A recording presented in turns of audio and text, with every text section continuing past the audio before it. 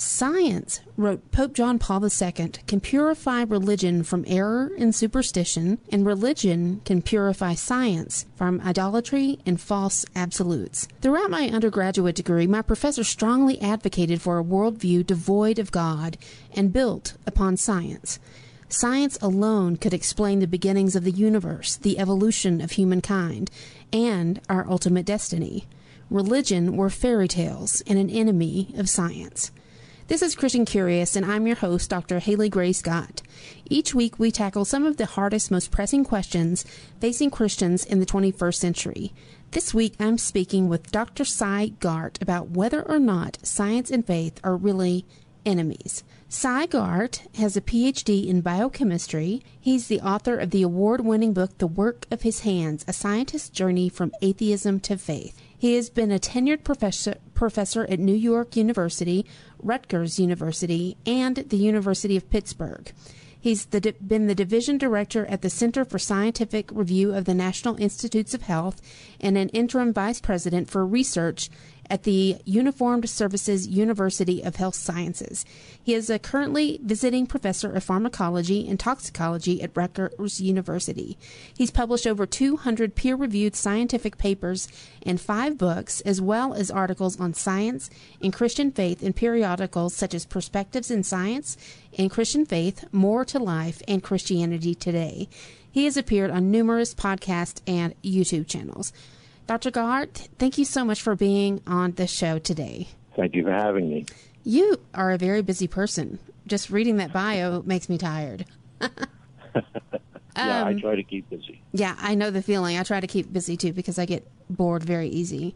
You have a really unique background for a person so devoted to discovering what you've called bridges between faith and science. You have said you are not a person of the God of the gaps, but a God of the bridges. Can you tell us a little bit about the quote-unquote faith you were raised in? Sure. It is unusual. I come from a family, 3 generations of communists and very strong atheists. So my parents were members of the American Communist Party in the 30s, and they were militant atheists, the kind that we now see that we often call new atheists. But they believed, and I think faith is actually a good word for it, they believed that there not only was no God, but there could not be a God. There's nothing in the spiritual realm. It's just pure materialism, pure determinism. That's all we have. My father was a scientist. Also, he's a chemist, and he was very strongly in favor of a materialistic worldview, which is what I grew up with. How do you think that background prepared you for the work that you do today? That's an interesting question because many people are very surprised that someone from that background who was, couldn't even imagine the idea of a God could become a Christian. But I think that actually, my family might have done me a favor because by completely ruling out anything of a spiritual nature in my life, no religion of any kind, no holiday celebrations of any kind, we even exchanged presents on New Year's Day because that's what they did in the Soviet Union. Mm-hmm. So with all of that missing, I actually felt that there was something missing in my life. Always did. I didn't know what it was, and when I became a scientist, I felt that gap had been slightly filled, or mostly filled, because, I was very thrilled to be doing scientific research and learning about how the body worked and all the wonderful information you get from studying science.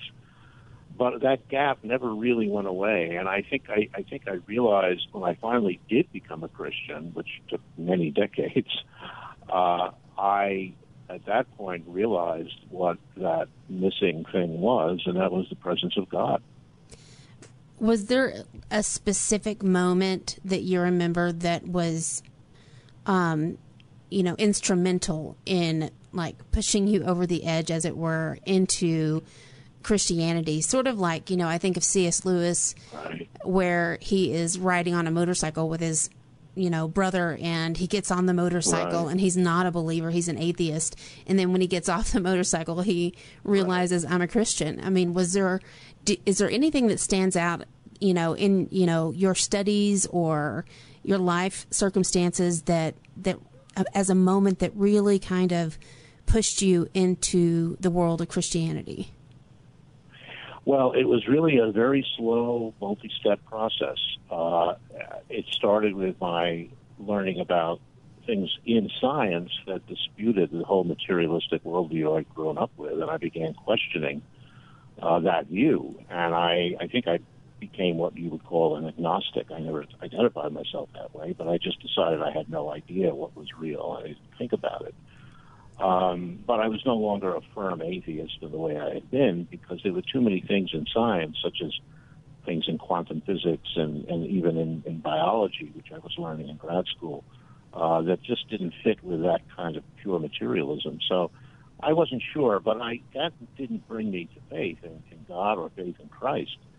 That was a different process that actually had nothing to do with the science I was learning, but had to do with some personal experiences where I believe that the Holy Spirit interceded, and I was able to be aware of those experiences because I had by then rejected my certainty that God was impossible. And I think that was the first step that had to happen. In terms of, yes, there was one incident. Many of these things are in the book in great detail. I describe in one chapter these things, but that happened to me. But I could just mention what actually did draw me over. And before that, I had already been going to church. I was very interested in the possibility of Christianity. I couldn't get myself to believe it. I couldn't tell myself that I was a believer. It just seemed too difficult to do, and too many things were in the way.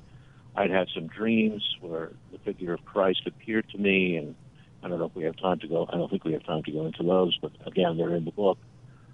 But what did finally pull me over the threshold and pretty much dragging me across, and much like the incident you mentioned with the motorcycle, was also in a vehicle. I was in a car driving, and I heard a sermon in a Christian radio station, and I turned it off, but I noticed that the speaker was very eloquent, and I really liked the way he spoke. So I started thinking to myself, gee, what would I talk about if I gave a sermon? I never thought of that, and I started thinking about that, and the next thing I knew, something kind of weird happened. I can't describe it, but I could see myself outside preaching to some people.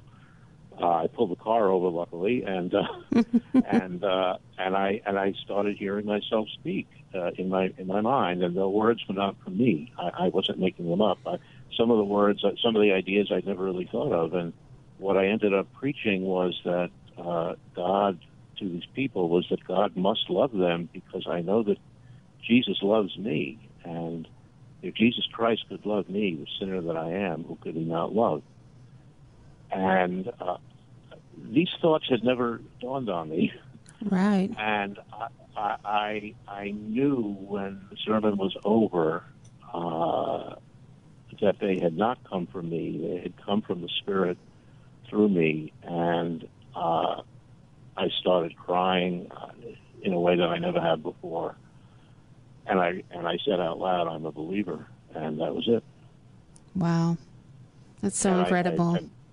And at that point, everything, huge weight came off of me, and I just felt free, liberated. It was an amazing gift, and I decided to devote my life to Christ. I have so many questions, but I don't have time to get to them. Like, did you ever get to talk to your parents about this? But, for centuries, thinkers have really pitted science and religion against one another, just like my professors did in my undergraduate degree.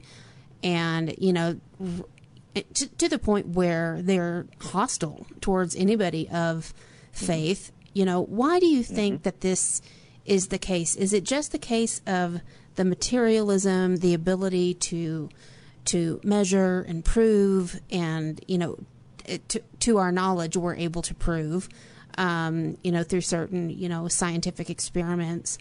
Is it the materialism thing? Why are they so hostile to each other? Well, actually, it's interesting because I have to correct you a little bit. The conflict between science and religion, or science and faith, especially Christianity, is actually fairly recent. Almost all the scientists, I don't know of any exceptions, there may have been a couple, but almost all scientists through the 19th century were Christians and very devout. Louis Pasteur, Maxwell, even going back to, Copernicus and Galileo. Galileo for sure, and so many. I mean, even in this century, there were many. I mentioned Pasteur, the man who discovered penicillin. Fleming. Just went out of my head. I remembered.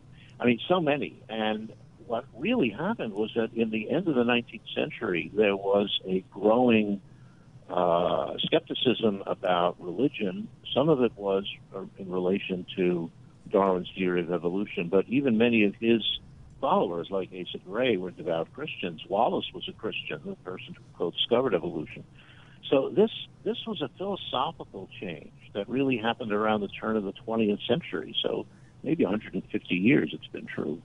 And then it got really, in Europe, it got really intense, and it still is, to the point where you do have this conflict. And my entire mission in life, my calling, is to disprove this idea that science and faith are enemies. They're not at all.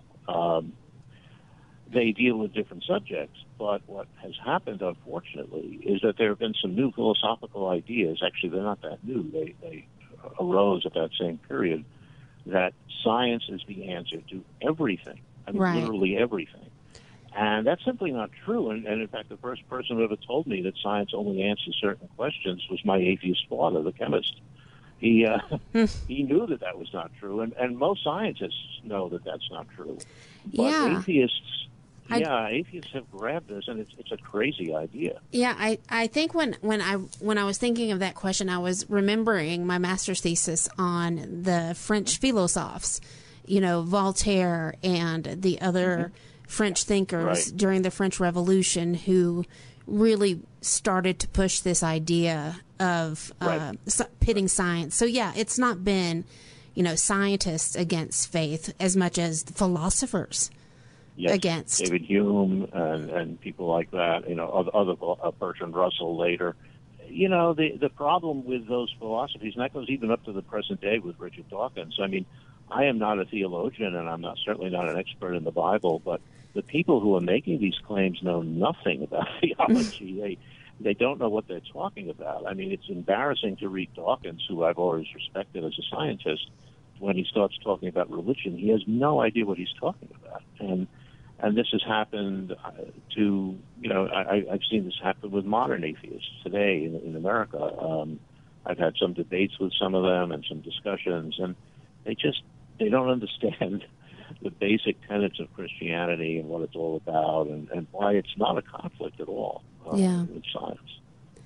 In your book, The Works of His Hands, which you published in 2019, you note the irrational world of physics, and you state that much to the surprise of scientists like myself, who had been trained to believe that mysticism was sheer nonsense, that reality can be downright mystical.